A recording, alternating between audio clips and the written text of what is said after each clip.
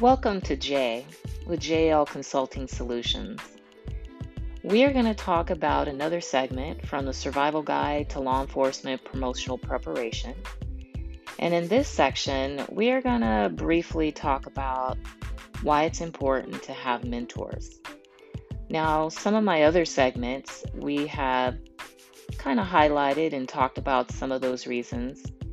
And I thought maybe it might be a better idea for us to just kind of separate it from the larger content and just talk very briefly about mentors, mentorship, coaching, whatever it is that you might want to call it or someone else calls it, and why is it important? And so when I was reflecting, and what I provided in my survival guide was a small glimpse of things that maybe I was faced with as I was moving through my own organization and my own leadership journey. And within that, I found that sometimes leaders would step up and seek to mentor those that were coming behind them. And then often what I found is leaders looked right past some of their followers and they would hand select the ones that they would want to mentor, therefore it not being equal for everyone.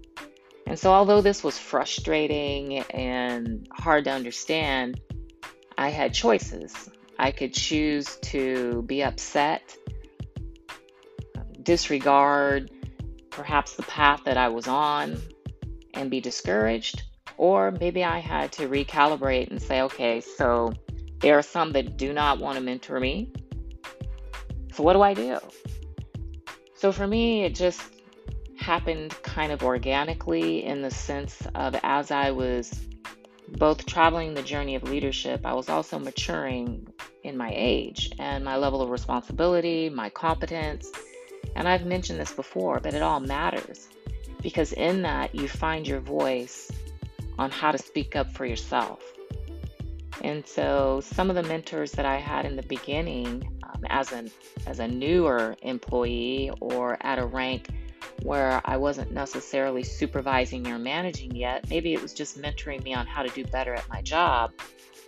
Those were people that I would shoulder tap myself because I wanted to learn from them something that they were doing that I was either impressed with or I wanted to learn how to do that so I could be better in my own leadership. And then as I moved up into my first supervisory position, I found there were supervisors that I just did not care for.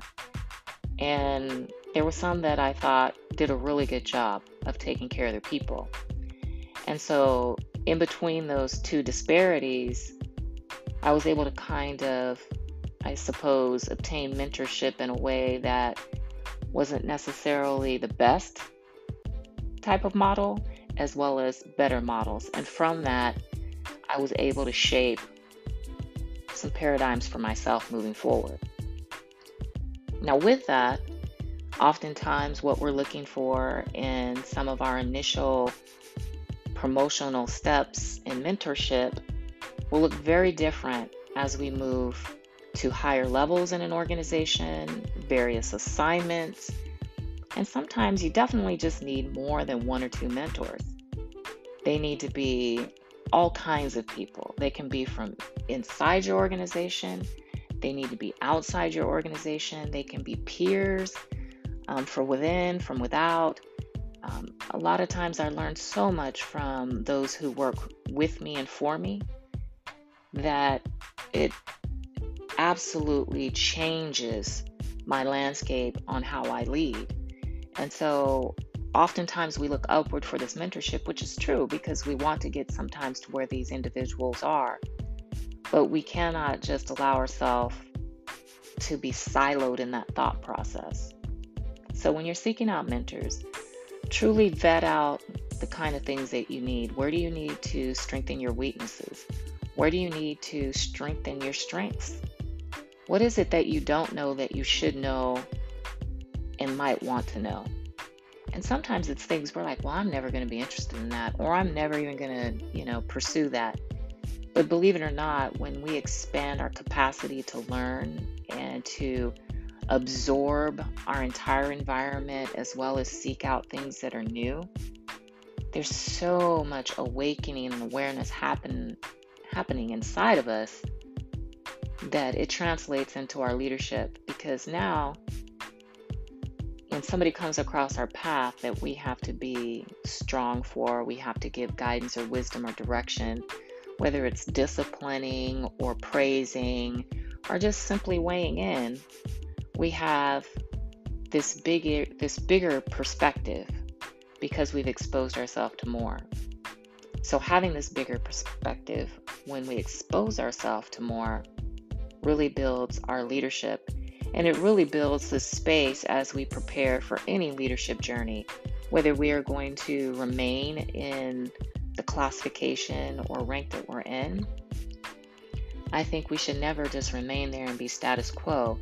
We should always be seeking to be excellent. And so that's also a misnomer about leadership and mentorship, that you have to have rank and position for either of those. And that's just not true.